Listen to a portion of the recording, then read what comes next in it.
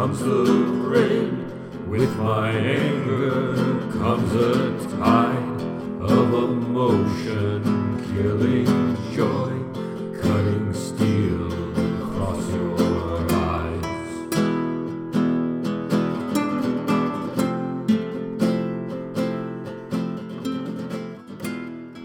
Hi, this is Brennan Davis from Bedrock Games and the Bedrock Blog, and I'm here with Jeremy Bai for another episode of the Righteous Blood Podcast. Tonight we're going to be talking about Jade Dagger Ninja, also known as Shaolin Fox Conspiracy. And I just want to say at the outset that I have a slight cough, so hopefully I won't be interrupting Jeremy too much, and I won't be getting sidetracked coughing too much. But if you hear me cough, it's a slightly unavoidable situation. And so this movie, it's a little bit hard to encapsulate, but it basically is about it's about a one woman's quest for revenge, and against the backdrop of this effort to acquire this special item called the Purple Jade Badger, was that the name of it, that contains a special elixir. And so it's all kind of happening against the backdrop of a marriage that I think just happened in the story, right? Was that the marriage had just occurred, or was it about to occur? I think they're engaged. Yeah, okay. Yeah, because they keep calling the dubs keep referring to them as husband and wife, but I think it has yet to occur. And so it's sort of against the backdrop of a marriage, and it's got a lot of intrigue, a lot of violence, and I don't know, it's got a lot of elements that are somewhat surprising. And we should say this one is available on Amazon Prime. The transfer is not the best quality. I think we can both agree on that. It looks like watching an old VHS tape, and it's also a really hacked up version of this movie. I have the Jade Dagger Ninja on DVD, which is longer. It's got less cut out from it.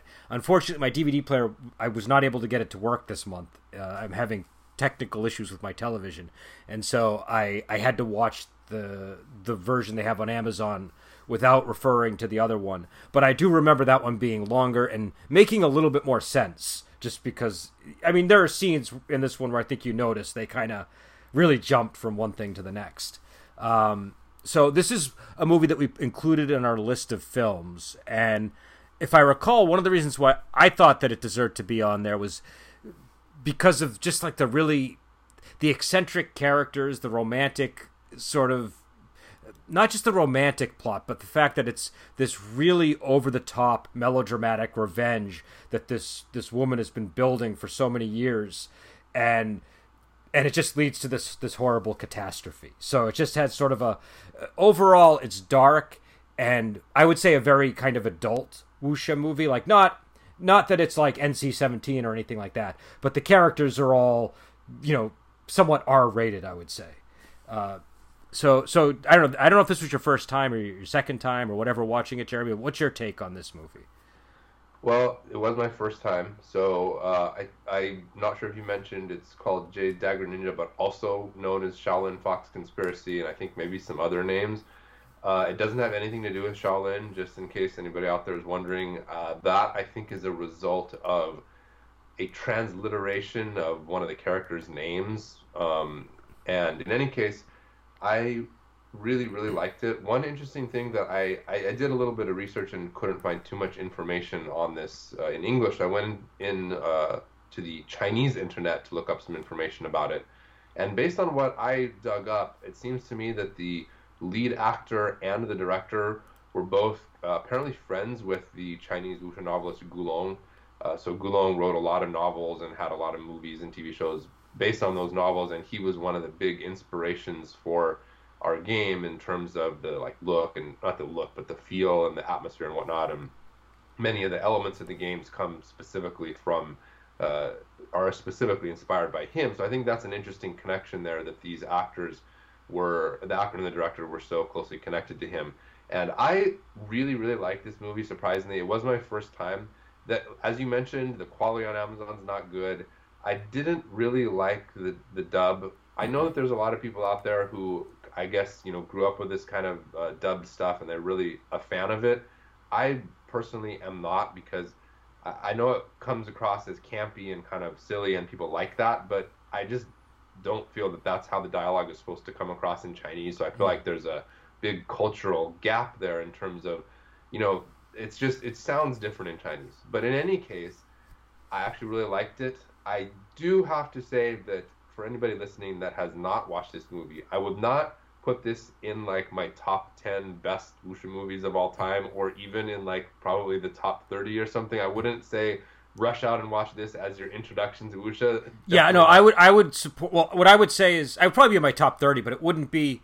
It's not, number one, the version that's available is not particularly well preserved and well framed and all that stuff. But number two, it's got a lot of rough edges to it. It's the kind of movie you appreciate after you've seen a lot of wuxia movies. Yes, that is absolutely the case. One thing I noticed in the Chinese information I found was this was in like the Baidu wiki article about it. So it's kind of like the Chinese Wikipedia basically, and you could tell this was commentary, not like factual information. But the comment basically said the movie feels a lot like a Gulong novel. It's a whole bunch of like stuff that gets thrown together and is really complicated and kind of doesn't make sense, but is really cool and dramatic. I think that's kind of like what it is. It does feel. I feel like they were aiming for the Gulong novel style thing, where you have just dramatic twists and turns and reveals. But maybe it's a result of the dubbing. Perhaps I didn't watch it in Chinese or whatever. Some of it it kind of gets a little confusing and it's a little bit choppy. But again, in the end, I really liked it. And there's actually a lot of stuff in the movie that I think really directly correlates to the game, and I think that GMs and players could benefit a lot, could learn a lot about the atmosphere we're going for by watching this movie. And so I guess why don't we start by talking about that opening fight scene, because I know you said that it kind of has an impact. What was it about that you thought was interesting? Well, I think that one of the things that a lot of people recognize about wuxia movies and kung fu movies that they like are the back and forth fight scenes. And that's especially something that you notice in Jin Yong novels. In Jin Yong novels, and we've talked about this on the podcast before, there's, like the characters will have a style of martial arts with 27 moves, and then each move has like different variations. And then in the fight scenes, the enemy has their 36 move style, and then move number 1 will correlate with move number 3 from the other guys. And then in the movies, it's kind of a similar thing. They're back and forth. But in this opening scene of Jade Dagger Ninja, it's like people are just dropping like flies, like, and they're dead, and they're dead. And so in our combat in the game, we kind of lean toward that sort of really gritty, really lethal combat. And I felt like this opening scene was like exactly what we were going for with that. Yeah, you're talking about the fight scene in the forest too, right? Where people are just like, they're just.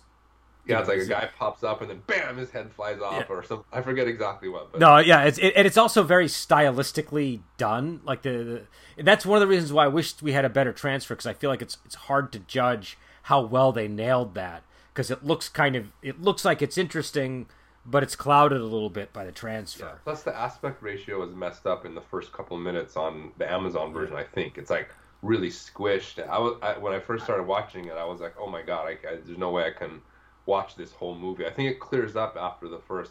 I don't know if it clears up or if we just got used to it after. But I'll tell you, I'm pretty sure my version that's longer isn't really that much better I think there's actually aspects to it that are worse, if I remember. But I think if I recall, one of the key differences that I remember noticing, the fight scene with the monk spade and all those guys.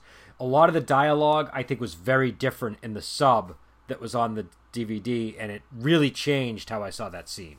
So that would have been one benefit of getting the non-Amazon version into the mix here. Yeah, I know we're not. I try to refrain from going too much into the language aspect, but over the past several months, I've really been watching a lot of wuxia stuff as we get closer and closer to the release of the game, and I've reached the point now where I just can't watch it with the English dub, and a lot of the stuff on Amazon is only English dub, so I'm trying to branch out and find the Chinese versions, and I really feel like it does change the feel, like you pointed out. I can really dramatically change how a scene comes across depending on how it's subtitled or how it's dubbed. Yeah, no, it does. It does. And I can still watch both. And it depends on the movie. Like, some movies I'm like, I really want to know what they're saying. But some movies I'm like, I think it has to be dubbed because you have to feel, to get a feeling that approximate what they're going for, I have to get something in English that is giving me that feeling. Do you know what I mean? So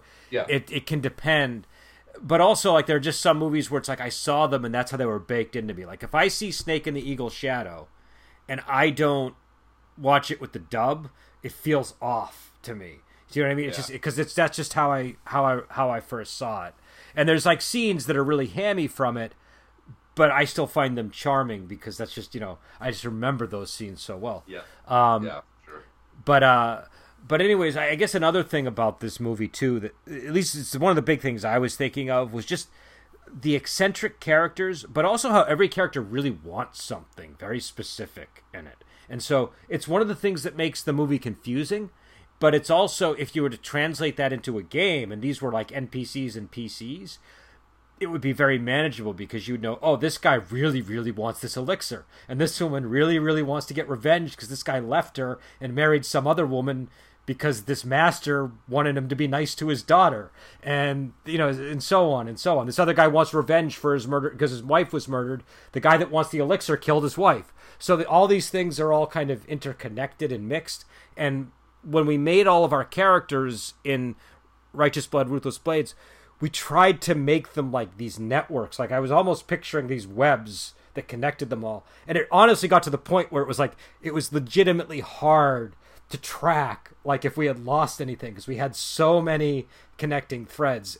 But that's what really kind of leads to adventure. It's what makes them gameable. And that's something about this movie that I like, is that I feel like I could take these characters and pop them into a game. Do you know what I mean? And that would work. Yeah. I remember when we, at a certain point, I remember, I think leading up to our original handoff, when we handed off the game the first time, when I said, hey, why don't we add a section where we kind of like visually represent the different relationships between the characters, and it was like, no, we can't, it was too impossible. So here's what happened. I sat down and tried to do that, because I've done that I used to do a lot of investigative adventure stuff and all that, and you always map out the clues, and those can get pretty big. Like, I'll have these giant, nobody can see me, but Jeremy can see that I'm like, you know, holding my hands as far apart as I can. You get this giant piece of paper with clues all over them. I couldn't even get like a quarter of the information onto one of those for these characters. It wasn't even close to a quarter. And it was... go ahead. I was saying, just on the upside, though, although we have something, if I remember correctly, something around like 50 NPCs, we did sort of like break it down into small, it's not as though every single, it's not like a gigantic web, more like a cluster of webs. It's clusters. Yeah. It's almost like this movie would be one cluster, and there might be another movie, and perhaps connective tissue between that cluster and this one, but fundamentally these are separate clusters that you can keep track of them in that way. And I think it's pretty easy for a GM to essentially say, who do I want to be a big ally or a big enemy for my NPCs? Pick a level, you go to that character description, and then you can kind of go to the allies and grudges and whatnot and kind of expand out, and that's what I did for my recent campaign. But anyway, bringing it back around to the movie, I totally agree that this is a good example of how it's kind of supposed to go in the game. I think maybe one of the reasons it comes across as a little bit confusing in terms of the plot is because of that. I feel like it probably wasn't handled quite as well as it could have been. This was a Taiwanese production, if I remember correctly, so I think you're right. Yeah, so not coming from one of the big Hong Kong studios that seem to have kind of made a smoothly oiled machine of these kind of movies. So I don't know, maybe that had something to do with it. Well, and I think also, like, one of the things I was noticing, because I said to you last night, I was kind of having trouble tracking the plot this time for some reason. Maybe I was just tired, but like, I've seen the movie plenty of times before, and I didn't know why I was having so much trouble. But when I started just shifting focus to characters instead of plot, that made it easier. Do you know what I mean? It's like, oh, this guy wants this, and that's all I need to know in this scene. Do you know what I mean? And I don't need to give myself a constant recap of what the plot has been. And the movie makes a great deal of sense when you're just focused on what the characters want. There are a couple of scenes that are a little bit, I don't know how to put it. Like, in Wuxia, over the top things happen. Do you know what I mean? Like, they're not they sort of get right up to that line, right where it would almost be ridiculous, and I think the art is to not cross it too deeply. Do you know what I mean? But to get there and have some kind of emotive impact on the viewer, but also stun people so that they're like, oh, did that person really just do that? And there were a lot of moments like that in this movie. And again, the dub might have been part of what maybe pushed it even further over the line. But I was wondering what you thought of like the scene where the woman kills herself. In this movie, I think her name is and I might mispronounce this, is Sai Chu Chu, I think. But she's the one that they just call the nymphomaniac a bunch of times. That's like, you know, they call her that like 10 times to the movie. But she ends up killing herself, which is, I don't know, I thought that was kind of surprising. Number one, because, you know, they've just been calling her a nymphomaniac this whole time, so it seems like she doesn't have a deep enough emotional investment in the man that she kills herself over. But then when she does, it's like, oh, maybe, you know, there was more to this character than we were led to believe. Yeah, that was one of the parts I didn't particularly like, just because I felt like it did seem odd, and it didn't make sense for the character. Like, she came across to me as being borderline, like, sociopathic or something. Yeah, like, yeah, definitely. And I'm definitely. like, why? Like, she seems way too sociopathic to be killing herself over this guy, you know. Yeah, but go ahead. Another thing that kind of strained my suspension of disbelief was the actual nature of the item, which was like, you know, the purple badger or whatever, purple jade badger. Was, it had an elixir, which I found to be really weird, because that's like a one-shot thing. Like, if it regenerated the elixir, it would make sense to me, but it was like, I don't know, that to me kind of came across as odd, that there's going to be a consumable item that's so powerful that's just going to be sitting around for decades and decades. I don't know, it came across as kind of confusing to me when I found out what it was, as opposed to something like from the I mean, even the peacock dart from Magic Blade, at least it has like charges, you know, like 10 charges you could use or something. This was just a one-shot thing. I found it a little bit kind of odd that was the item everybody was after. See, I agree on the first one, but on that one I kind of like that it was like this one-time usage elixir that people could, because then that gives you reason to fight over it for real. Do you know what I mean? But on the woman killing herself, yeah, I agree with that. Like, so my feeling when I watch that scene is I'm always like, this is kind of like a missed opportunity. Like, this really could have been used well to enhance the character if they gave us more indications of what was going on underneath the surface with her, so that it didn't just kind of, wait a second, did she just, you know, like it, every time it happens, it always feels like a surprise. And I think what they were going for was one of those, again, you have these scenes, especially in Gulong, where a big dramatic display, like a classic example would be Hero Shed No Tears, where the dancer Butterfly, what was her name? Butterfly, was that her name? She cuts off her leg, she cuts off one of her legs, right? Is it? I think in the movie it's one, but in the book it's both. Okay, that's why I'm confused. So, but she cuts off a leg or two legs, and when that happens, it is borderline ridiculous, but it's also really moving the way she does it, because there's a purpose to it. Do you know what I mean? And there's emotional reason that grounds it. And this felt like, I don't believe that this was emotionally grounded in the way that the leg chopping was emotionally grounded. But I think that's what they were going for. Yeah, I think it was, and I think you know, who knows what led to it, whether it was well planned out or whether it was improvised in the script. I mean, but yeah, it definitely just didn't quite hit the beat that I think it probably should have. But I will say this: it does add a certain pizzazz or spice to the movie. Like, it's not well done, but it sort of it contributes to the overall charm of the movie, because there's these loose hanging rough threads in the film that sort of make it what it is. But on the elixir, I'm a little more forgiving. I thought you were going to say that what bothered you was that the elixir turned him into like the Hulk. That's the part that I thought you were going to object to. Cause, am I wrong, or was that them going for the Hulk? Because that felt very. I'm pretty sure that's what they were going for. Although he also reminds me of what's the character from Street Fighter? The name is skipping my mind right now. But in Street Fighter, there's also the guy that turns into like a beast kind of thing. That he also comes across reminiscent of that. I know Street Fighter came many years later, but I was okay with that actually. I mean, I think the effects and the costume were really hokey. If it was a little bit better in terms of the effect, it would have been a little better. But I'm generally kind of okay with that kind of stuff. Okay, okay. Yeah, no, I mean, I like it. I mean, this came out in '82, so I'm pretty sure that was like the '70s, '80s Hulk that they were going for. Like the Lou Ferrigno version. Yeah, because not only is he turned green, but he smashes the wall, and and I think it's even in slow motion when he smashes the wall. Like I could be remembering it, creatively in my head, but it feels very Hulk-like to me. But I thought that worked because I know what the Hulk is, and then I know how much I'm supposed to fear this guy. Do you know what I mean? So since you watched it last night, it's actually been a few weeks for me. We originally were going to do this a few weeks ago, and then life happened, and so we couldn't. And I didn't get a chance to rewatch it again. I'm kind of forgetting a little bit. Was his transformation the intended outcome of that elixir, or was that supposed to be like, oops, he didn't know that was going to happen, and it was sort of like a mistake? I don't know. I don't know if they really explicitly say, because his whole thing was he said his kung fu was drained or taken away, and that was supposed to restore it. So I was a little unclear on, well, gee, is that what he was like before?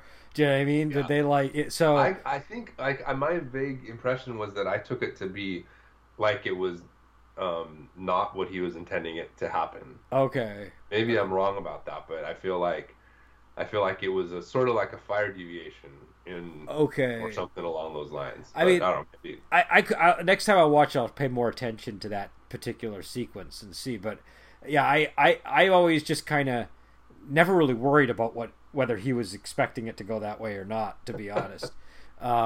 I just think it's a fabulous ending because you just get this transformation of the villain, who's already pretty intimidating even without all these powers, and then he just becomes this beast. So it really worked. Also, I guess another thing that you had mentioned was the giving face even to enemies. Yeah, I thought that was I think especially what really struck me in one of the opening scenes was how basically they were having this gathering in the mansion, and then these guys showed up who were obviously like antagonists, yeah. But at the same time the host was still arranging rooms for them and whatever. Yeah. So we talk a lot about faith in the game, and it's one of those things where the more you pay attention to it and the more you try to learn about it, probably the more mystifying it becomes, because it's not as though there's like some set of rules for how to do it that are like codified and written, but it's so important in Chinese culture that it's something that should be included in the games as much as possible. And this is one of those instances where giving face is important, even if it's to somebody that you dislike or that you're an enemy with. And I think that GMs throwing that into the game can add a level of authenticity that is important and a little bit different from Western culture, at least. Yeah, I think that was definitely present there and other parts of the movie. It's also one of these things. That's one of these things in games which can, I feel like it takes time for people to, it takes watching a whole bunch of movies and reading a whole bunch of books before it really even starts to feel comfortable, or if people who have the opportunity living in the in a place like China, but I'm assuming most definitely. People aren't going to do that just to play a role-playing game. But yeah, you can't just read in the book. Like, it's important to emphasize matters of face, and then it's like, all right, I will do that, and then it comes across perfectly. Yeah. I definitely think that immersing yourself as much as you can in the genre will kind of like soak into you, so to speak. Yeah, well, I think you even mentioned, because you wrote the face section, and you wrote the section on it is similar but different topic, but the naming conventions, and I think in one of them, I'm pretty sure it's the face section, you had said like this is a simplification, like this is a much more complicated topic than can be handled in just a section of a book. Sure. And then on top of all of that, it's like, everybody has their own personal interpretation of it. So I think I've done videos about this before. I think one of the most typical examples that I've talked about is how I was working at this school, And at the school, there would oftentimes be situations where a child was in the wrong level. In other words, this is an English school, by the way. Mhm. You know, they would be, let's say, level 3 or something, but they weren't good enough to be in level 3. But they had kind of risen up through the ranks, level 1, level 2, level 3 with their friends, but they kind of fell behind. And their English just wasn't good enough. And so because of that, they were they couldn't even perform in the class because their English wasn't good enough. So for the majority of parents, if you told them that and said, we suggest that your child, drop back down to level 2, or maybe just wait in level 3 and do it again, the vast majority of them wouldn't do it because of face. They would Okay. they would literally say that to the co-teacher or to me, because I would often interact with the parents in Chinese, and they would be like, no way, we'll lose face in front of the other parents. My child will lose face to the other children. So no, they would rather the kid be in the wrong level, unable to learn anything and not progressing, as opposed to lose face. But there would always be some small minority of parents who didn't care about that. Yeah. And then they would put their kid in the right level and the kid would do better. So again, like, there's personal preference as well. What one person might consider to be a loss of face, another person might be able to ignore. So yeah, Well, it's kind of complicated. I think that's like any cultural thing. There's always, like, you know what I mean. You can generalize. Like, okay, this is a very negative one for where I live. But around here, there's a big no snitch culture. Do you know what I mean? That's like a big thing here. But there's, you know, it's not an across the board thing. There's obviously Yeah. people that will call the police about things and will snitch and all that. But it's, it's a generalized kind of, cultural thing. And so Yeah. I think that's eventually, I think, where you want to get with any kind of cultural detail like that. If it's so ubiquitous and unmoving and inflexible, then it's not going to feel like a real place. Do you know what I mean? So you are going to always want to have those exceptions. Just like there's like rules governing the Zhang that people are supposed to kind of abide by, but then you always get these characters that just flagrantly violate them. Do you know what I mean? So, Yeah. or you get characters that have creative interpretations of the rules, or characters who violate like 8 of the rules, but like antagonize people for breaking one of the rules, like Li Mocho in Return to Condor Heroes. Where she's going around. I think she was. I forget what her particular thing was, but I think a bunch of the characters in the book teamed up on her, and she had been going around killing people that were weaker than her and all these things. And Yeah. and she went, but then because these people teamed up on her, she was going around writing a nasty message everywhere that she had been teamed up on by these people, and who were this part of this other person's sect type of thing, and they should all be ashamed of themselves. Yeah, this So- makes me think of, the other day I was watching Kid with a Golden Arm. I think maybe we should talk about that one. of That's these an days, 'cause- interesting movie. That's a very interesting Yeah, and movie. there's in that there's one guy who's super focused on essentially face and his reputation, and then but then there's the other guy, I would say the main character, the constable guy, who's almost like the opposite of that, and that's a really good contrast between those two. But anyway, we're not talking about that movie. Maybe we No, can do that. I will say that movie is a perfect escort company Yes. movie if people want an adventure like that, which we Yeah, have maybe several. maybe we should do that one next, because that's a real good one. Except for the costumes. You know what? Costumes, I'm going to disagree with you strongly. I love the costumes.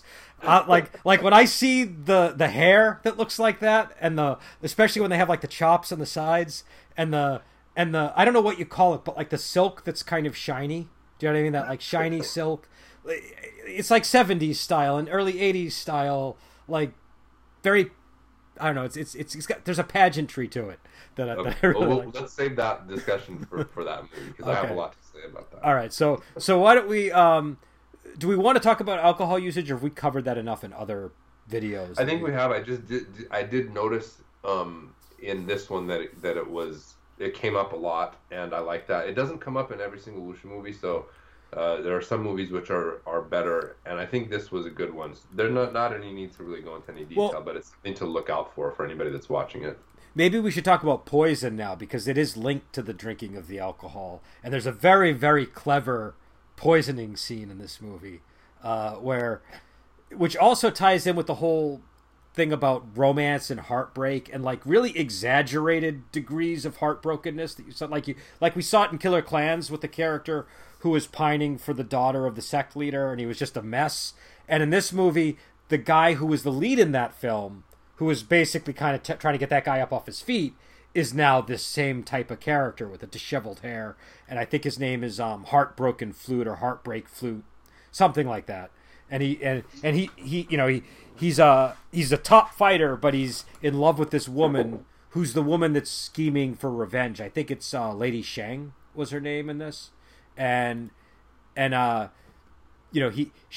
think if I recall the details, she had told him that if he brings her the purple jade badger, that he'd actually be able to see her again, because he hasn't been able to see her in like 15 years. So the impression you get is that she's been kind of stringing him along for a very long time, and he is much more emotionally invested in this relationship than she is. And so they sit down, and she puts 2 cups on the table, one in front of her and one in front of him, and he hesitates to drink them because he knows her nature. And she says, "Oh, you still are suspicious of me?" And she says, "Very well, do you want to switch cups then?" And so they switch cups. She drinks his cup, he drinks her, and what she had done was poison the cup in front of herself, anticipating that he was going to, and it's almost like The Princess Bride has a scene like that that's comedic. It's a little bit like that, where she's so in this guy's head that she anticipated that he would hesitate, and then that she could swap the drinks that way. And then she's able to put the blame on him. She's like, "This wouldn't have happened to you if you had trusted me." So it's a really venomous scene. I really like it. Yeah, I had put that on my list of things to talk about, because poison is such a big thing in wuxia novels, and we included it in the game. And then, combining it with that whole melodrama and romantic melodrama thing that you were talking about, it's just such a genre trope that comes up so often that I think that, you kind of, I wouldn't put it on my list of it has to be present for something to be wuxia, but it's definitely one of the top genre tropes for sure. Yeah, it's a flavor that comes up an awful lot. And also, it's important that it happens with her character, because she is the one who is heartbroken and enacting this big revenge scheme against the head of the villa and the daughter and all that stuff. So it kind of gives Oh, go ahead. I think poison is something that the way it's used, from what I've seen in the movies and novels, it really just changes from author to author and story to story, and how it is handled is going to be definitely up to the GM, because on the one hand, you would think that, like, if you're kind of taking a step back and objectively thinking about it, if you were really a person in Jiang who kind of going around, I mean, whether you're going around to at a random inn and eating food, or whether you're meeting with somebody or whatever, you would think that you would be constantly thinking about and worried about being poisoned. But in the movies and in the novels, it all the time happens where people just go around, they'll drink something, and all of a sudden they're poisoned, and you're like, wow, wouldn't you at least be kind of concerned about that? I was just watching, I think, Heaven's Sword Dragon Saber, and I can't remember if this is. We watched the movie or the series? The movie, the 1978 movie, I want to say. Oh, the one with Derek Yee in it, and like the Shaw Brothers one. Yeah. And there's a scene there, and I like I said, I can't remember if it's from the novel. It's been a long time since I read the novel. But basically, there's a part where like all the good guys get poisoned at an inn or something. Yeah. And I'm like, man, you guys, aren't you at least like, wouldn't you check or something? Like, wow. I'm pretty sure that is in the novel. I'm pretty sure. But if not, it's in like every movie and every series that I've seen as well. So it's one of those. So we were just talking about this before starting the record. I'm doing a session right now, Righteous Blood, Ruthless Blades, and I actually created a little poison checker device for my guys, because they're playing agents of one of the they're secret government agents basically, and they're going up against the Black Cloud cult, which is our sort of shadowy, mysterious group that we have in the book that is so mysterious we don't even include much information about it.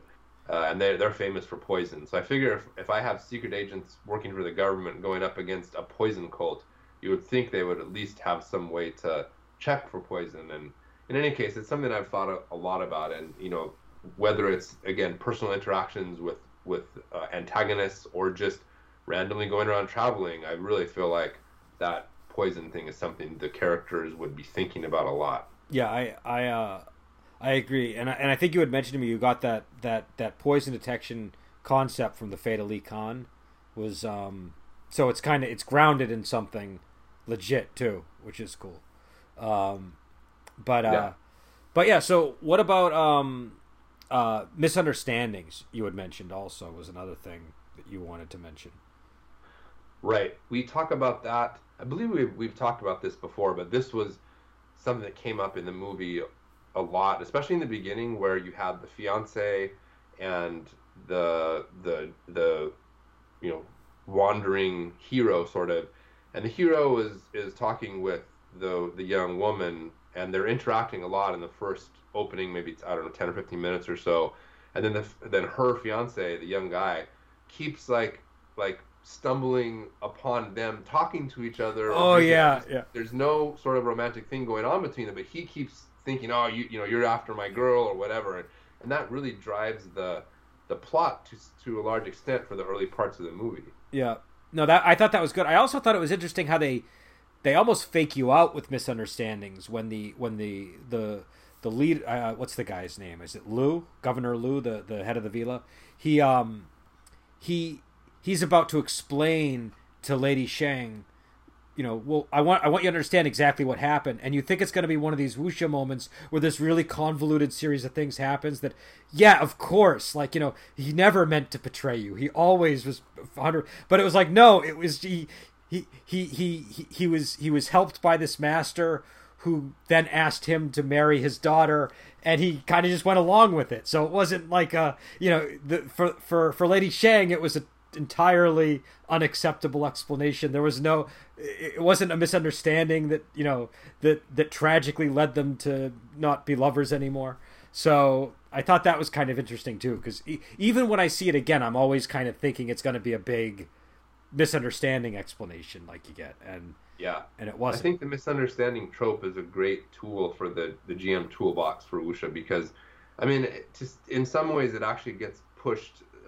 It gets pushed to unrealistic levels a lot of times, to where, whether it's in movies or books, you'll have you'll have some kind of misunderstanding, and you kind of just want to say, why don't you just take 15 seconds to explain? But instead, for the entire movie, all these dramatic things, murders and death and everything's happening, and all someone has to do is say, no, I didn't do that. I think a lot of it is pride and all these other, but what I like about it is it's definitely often taken to very extreme degrees, and very over the top. But it's also one of the most relatable aspects of wuxia, because everybody has that thing in their family, say, where your uncle's like, oh, well, actually 20 years ago this happened, and that's why this person is always behaving this way.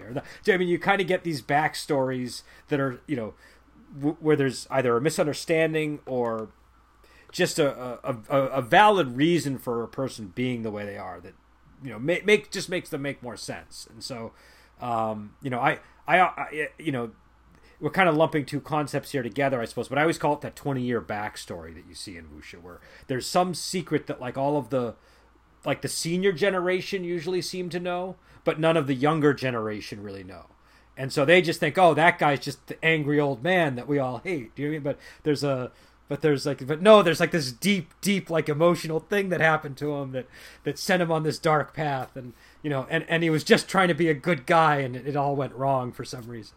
So and also being misunderstood is just a universal thing, I think. So it really, I think it really works, especially in a setting where face is important, and you have you know what I mean. You have all these other elements that help reinforce the emotions of feeling misunderstood.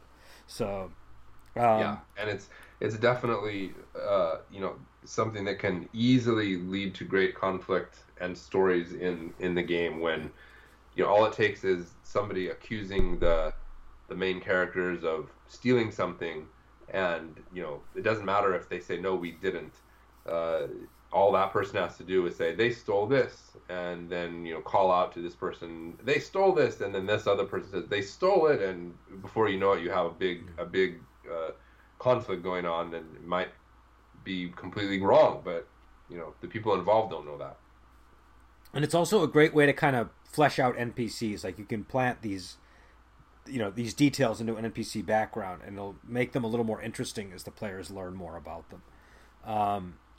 So all right. So okay, another thing, combat quips. So Yeah, that was one thing that jumped out to me, and I know this is a probably to a large extent a movie trope, but on the other hand, you see it in fight scenes in novels as well. It's kind of like, I feel like it's the Spider-Man effect, where it's like, he's punching, and as he's punching, he's like making a 15-second like joke or something along those lines.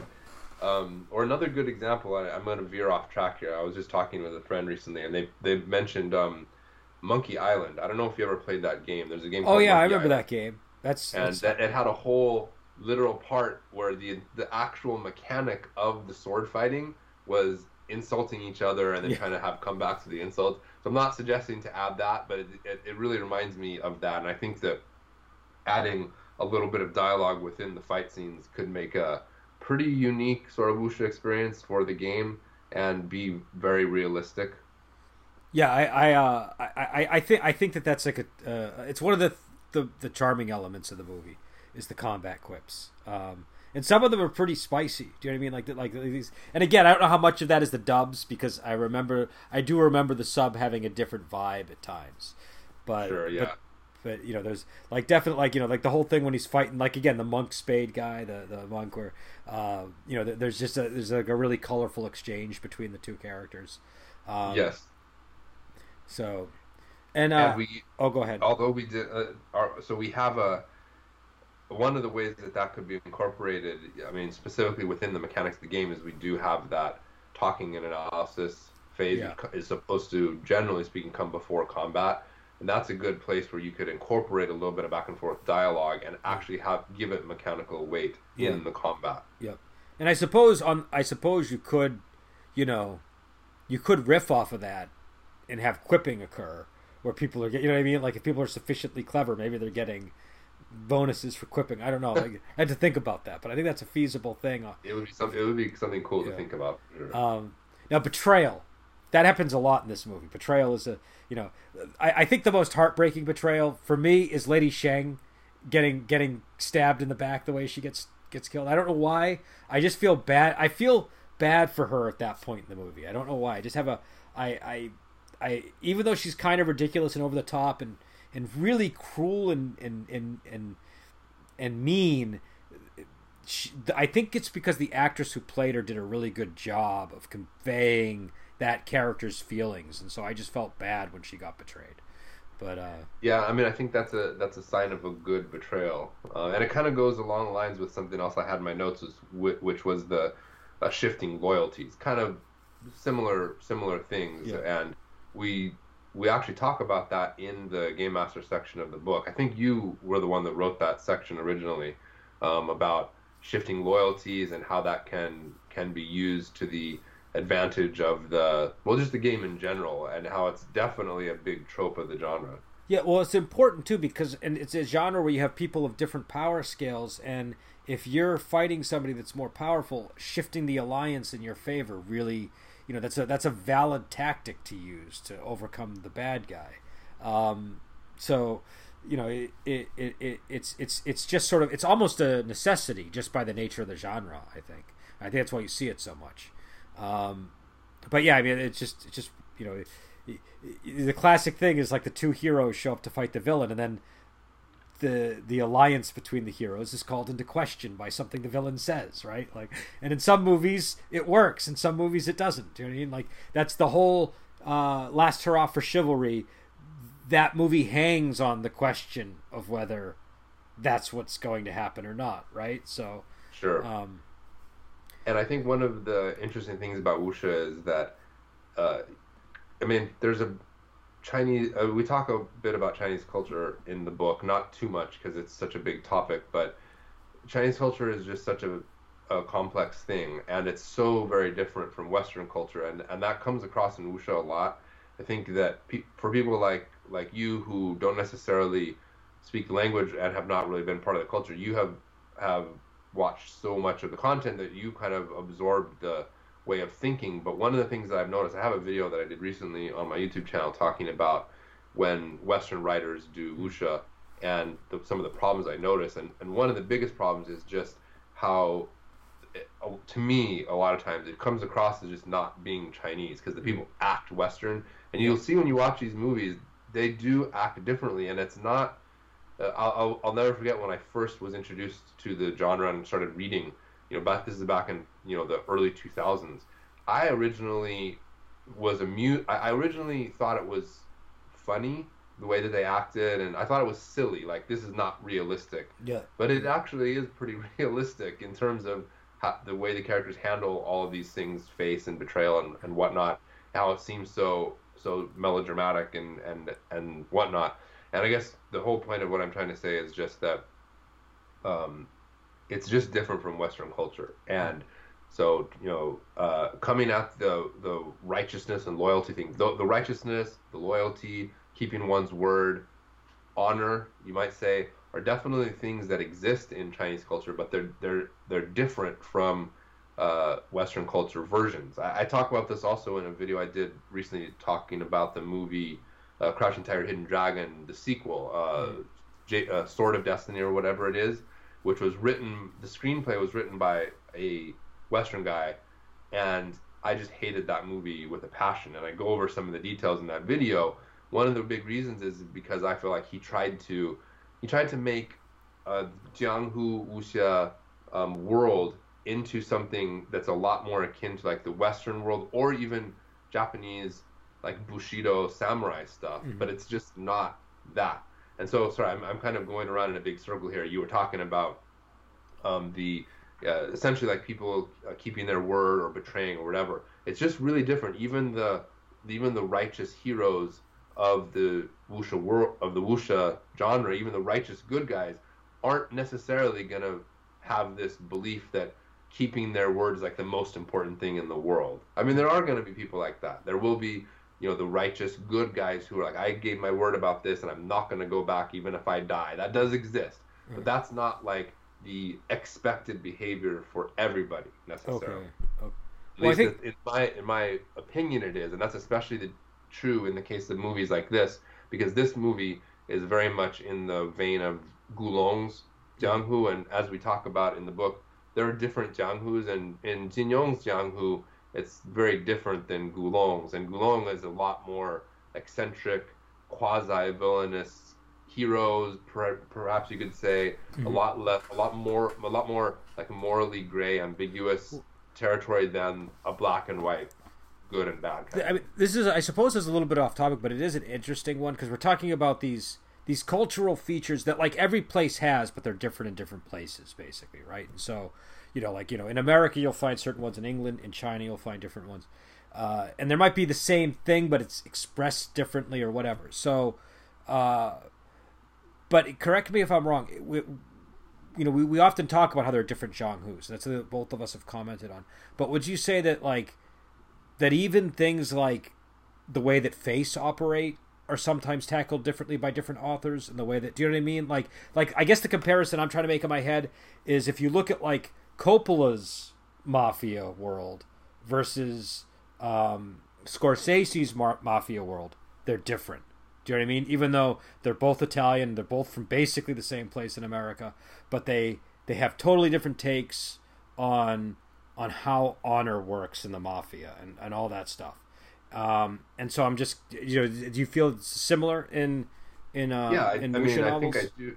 Yeah, definitely. And I think I wouldn't be surprised. I haven't put a huge amount of deep thought into this, but I wouldn't be surprised if different authors will explore different aspects. I mean, I think possibly one of the most typical examples is Jin Yong's final book, Deer in the Cauldron. After an entire career of essentially writing about heroes basically, his final character was an anti-hero, or if not an anti-hero, at least a rogue and a scoundrel who never learns martial arts and doesn't follow the rules and does everything that they're not supposed to do. So individual authors can obviously handle it different ways, and I think you're definitely gonna find variances in those things. But there are some things that come across as being just incorrect. I don't want to say incorrect. I don't want to make it sound like that just one way you have to do it. But there are definitely some things that come across as sounding wrong. Yeah. I guess I'll go to that length and say wrong in the wuxia setting, even though there are variances within. Well, like it would be like, okay, like I wouldn't say that like The Godfather or Goodfellas, those are both acceptable, informed opinions about the mafia. But then when you get to like, what was it, Preetzi's Honor, and you have Jack Nicholson playing that character, it gets, you know what I mean? Like there's a, you know, that might hit the same territory you're talking about, where you're saying this doesn't feel Chinese. Do you know what I mean? Like, or this doesn't feel authentic to this thing I'm talking about that exists in China. Yeah. Sorry, I got a helicopter going overhead, I think. Oh, that's all right. And I guess in the end, what I think really matters in the very end is the enjoyment of the game for the GM and the players. So in the end, if the players are having fun and the GM is having fun, then that's what matters. It doesn't matter if it's a little bit, you know, quote unquote inauthentic. But for those groups that are trying to aim for more authenticity, then I think probably the best thing to do is just consume as much content as possible to kind of have it percolating in your mind. Well, I think the thing to keep in mind too is you don't get there. Like there was a time before you knew Chinese and before I had seen all these wuxia movies or whatever, right? So like I think or before like, you know, I had read as much on the subject, or before you had read as much on the subject. I think you have to have the thing that piques your interest in it in the first place. And often when you're first, you know, maybe running your first game, like my first, you know, Chinese inspired campaign was not at all, you know, close to authentic. It was, you know, it was based on a hodgepodge of movies and all these things. But once you get that interest, that will lead you to read books, to watch movies, and slowly images will start to take shape in your head of how to do this. I mean, I still remember when I was calling it wuxia because I didn't know how to pronounce it, and then I mentioned in that video about Western writers doing wuxia. I think I mentioned in the video, maybe it's in the comments because there was a lot of comments on that video. I wrote a wuxia story probably, I want to say it must have been 2000 and probably 2001, 2002, something along those lines. It was a couple years after Crouching Tiger came out. I had read a fair amount of translated fiction, a little bit, I should say. I can't believe that's 20 years ago. That's like shocking that I just know, put that into context really for me. weird, huh? But in any case, I wrote a short story, a wuxia short story that I was so proud of it. Going back to read it now, man, it's pretty bad, and it has so many of the genre tropes that are wrong. And I think I do the thing I was just complaining about right now in terms of that honor and stuff. I think I handled that totally wrong. And I could probably beat that level of embarrassment. When I first got into martial arts, I was in college and I was taking dance. I took a dance class, and we had to choreograph our own dance, and I was just sort of absorbing all these. You know, I had very thin, you know, surface level understanding all these things, and it was just awful. I made a dance that was based entirely on really flimsy martial arts concepts and all that, and it was really, really deeply embarrassing. Well, I might even be able to one up that, because when I went back, so I graduated high school and I went right into the family business, and then later I went back to college. So this would have been, I guess, around 2004 or 5 or something like that, and I was studying. I studied animation, and so to study animation, you have to take like acting classes and whatnot.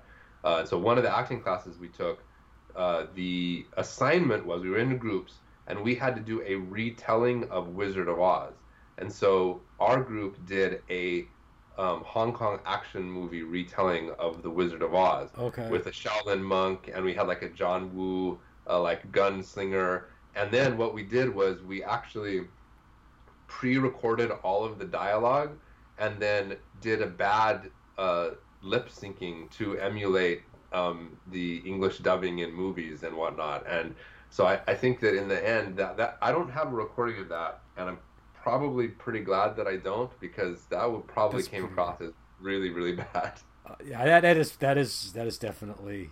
I don't know. I'd have to. I think we'd have to see them side by side to really know. Like mine had like animal style martial arts. Do you know what I mean? And, like each person represented a different animal type thing. So it was pretty bad. And I don't think I really understood, like what each of the styles were at that point. You know what I mean? I was doing Taekwondo. They don't really do animal styles in Taekwondo.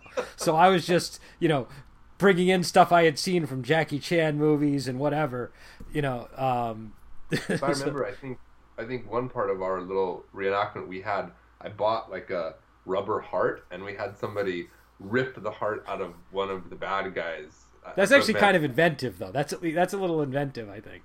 That's, but I think the point is like you got to start somewhere. Do you know what I mean? So people shouldn't feel embarrassed because they just got into something. Do you know what I mean? And I think that, and obviously we try to give people as many of the tools as we can in this book, but there's only so much you can learn from a rule book.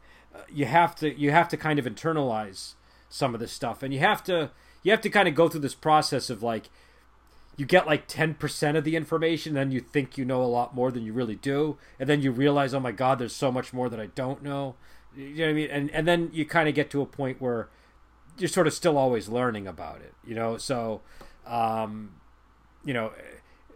Yeah, I mean, even I experienced that. I'm not going to specifically say what it was, but there was a point in the manual that I had written, a cultural thing that I wrote kind of early on, and then as I was going back, it must have been a year and a half later, I suppose, I realized I basically had made a mistake in my perception, and I changed it at the last minute. But I mean, I think that whether it's Chinese culture or any other culture or thing like that you're coming at it from the perspective of an outsider, you're going to be learning about it for your whole life. Basically. Yeah. No, I think so. I think even from the inside, you're learning from things your whole life too. Do you know what I mean? Like, there are things. Do you know what I mean? There's things in like my own, like, I'm from Boston. I think I know everything about Boston. Every day I'm learning like, oh, that's where that town is, or oh, that's where there's like, the cultural details. It's funny because not that I claim to be an expert in wuxia or anything. I definitely don't. But one thing I've experienced many, many times is that I'll be talking with friends in China, or whether maybe even my wife or family members, and there's so much stuff I know about wuxia or the other genres like Xianxia, Xuanhuan that they have no idea about. And there's even historical, cultural things that I'm aware of because of that average Chinese people don't know about. But that's because you became a wuxia nerd, and most people probably aren't wuxia nerds over there, right? So like that's kind of like I've met people, like I used to work in Thai restaurants and stuff like that, and sometimes I would meet somebody who's like, say, really into a particular style of music or a band, and they would know way more about it than I did just because they were super into it. Or they would know guitar and like know like all these like like American bands that I just had never heard of. So I think that's just when you're super into something, you're super into it. Do you know what I mean? That's and so yeah, I don't know, but I think the thing that matters is for people to like just be patient with themselves and enjoy it, not feel like they have to be the expert in the room on day one or ever have to be. And I don't think you ever really have to feel like you're the expert in the room. I think the more that you're not, like, I think a lot of times ego gets in the way of enjoying these things. Do you know what I mean? So like if you just kind of, just enjoy it and understand that, you're learning, exactly, you'll have more fun. So there's one other thing I had on my list of notes that I wanted to mention, because this is actually something that you and I had kind of gone back and forth about in terms of how to handle it mechanically in the rules. Oh yeah, I know what was you're dying. Going. Yeah, and it was a perfect situation in this movie where, and again, sorry, but it's been a few weeks since I saw it. Who was it that had the dying speech in the movie? Was it the woman, or was it I forget who it was. The woman, when she commits suicide, she gives a big speech. Yeah, and so we had talked about that. It would have been moving too if it had connected to anything earlier in the film, because But what's really cold, here's what's kind of beautiful about it is the guy is totally unmoved by what just happens. She commits suicide. She gives this big speech, and he just kind of puts her on the ground and then turns to the other characters and is like, "Hey, what's up?" It's very, it doesn't say, "Hey, what's up," but you might as well have it's almost like, wait a second. I felt bad for her. I was like, oh my God, this poor woman just died in his arms, and he could care less. He's got like no.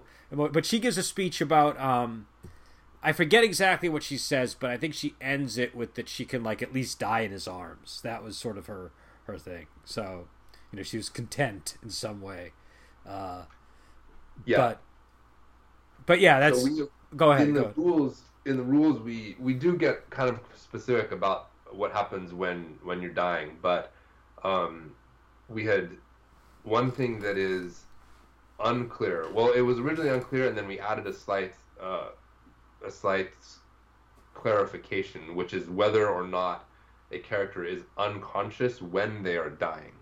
And yes. I think we, like many things in the book, because it's supposed to be rules light, we didn't include like little rules for everything. Yep. In this one, it's basically up to GM decision as to whether a dying person is conscious or not. But if they are conscious, then that could be a good opportunity for a good like dying speech, basically.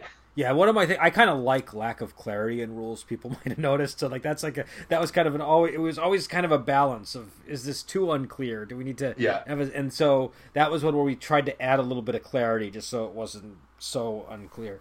But and it's because I like the idea of, you just never know, like there's always edge cases, and so I like when you don't have that clear. Like, I'll give you a perfect example of a system where I think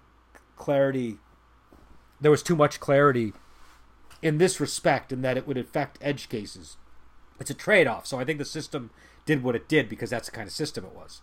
But in third edition D&D had that, where there was there was clarity around everything. But what that would mean is that there would be edge cases where it didn't always feel like that's what should be happening. So, so I like having a lack of clarity. But here, I think we probably needed that little extra bit of definition around it. But it's still very open. It's still very, you could have a scene like this in the game very easily. So I like that. Yeah. But yeah. So I know.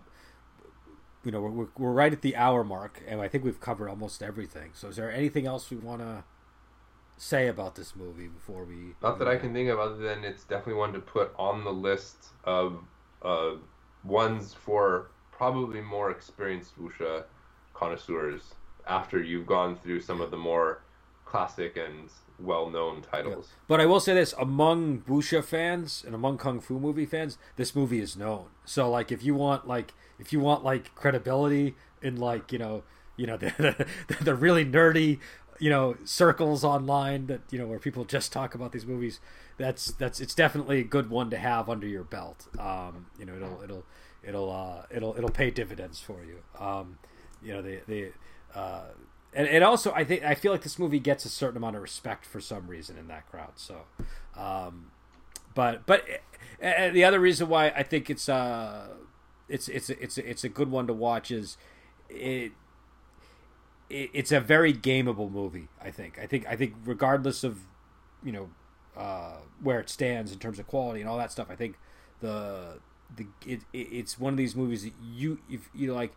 Some movies you watch and it's like, how do I turn this into an adventure? How do I do this? Some movies you watch and you get like 5 adventure ideas, and this one is more in the I get 5 adventure ideas watching this movie.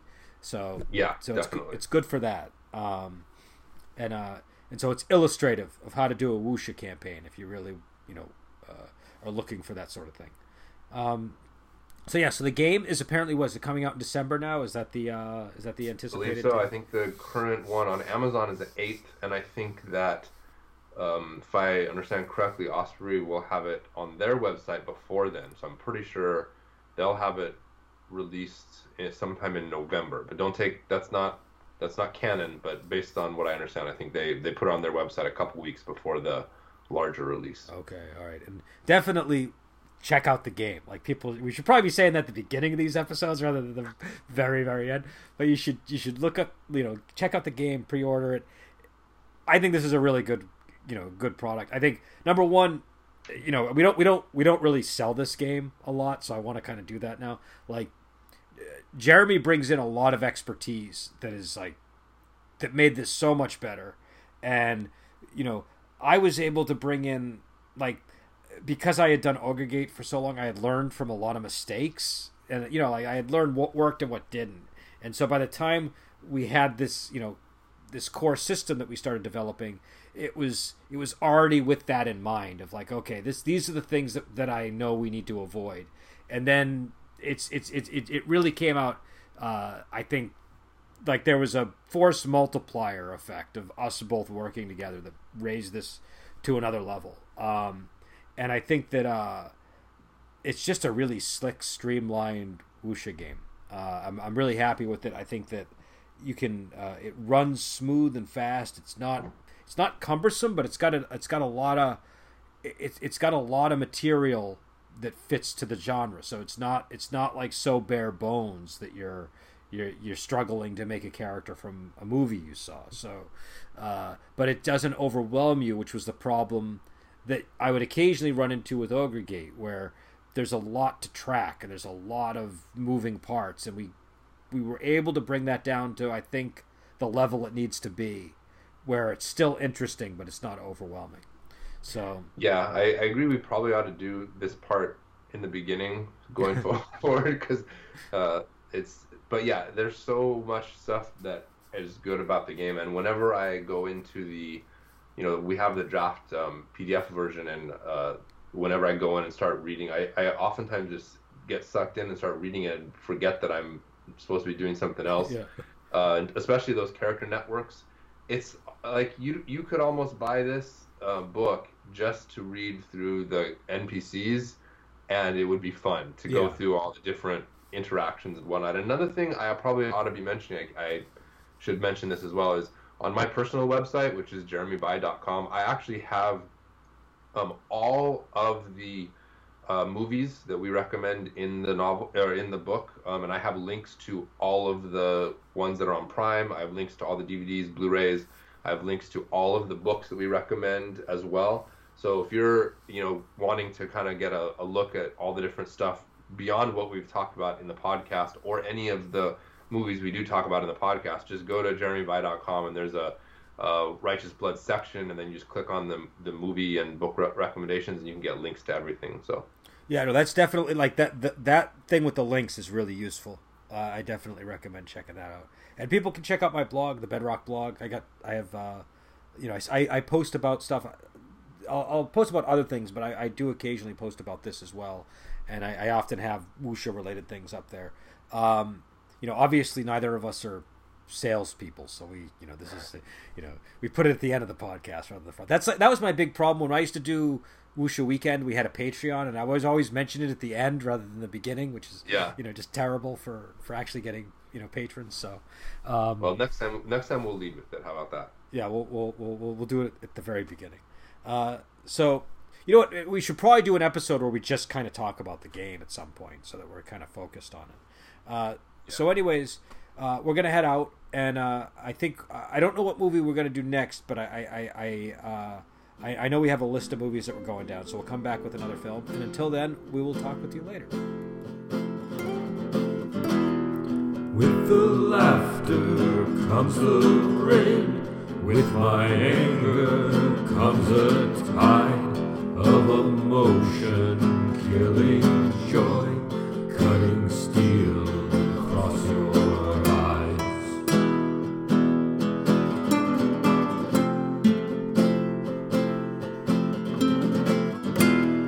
Are you dead or insane as you stumble through the night? Soothe the anguish and the pain with the soft taste of blood.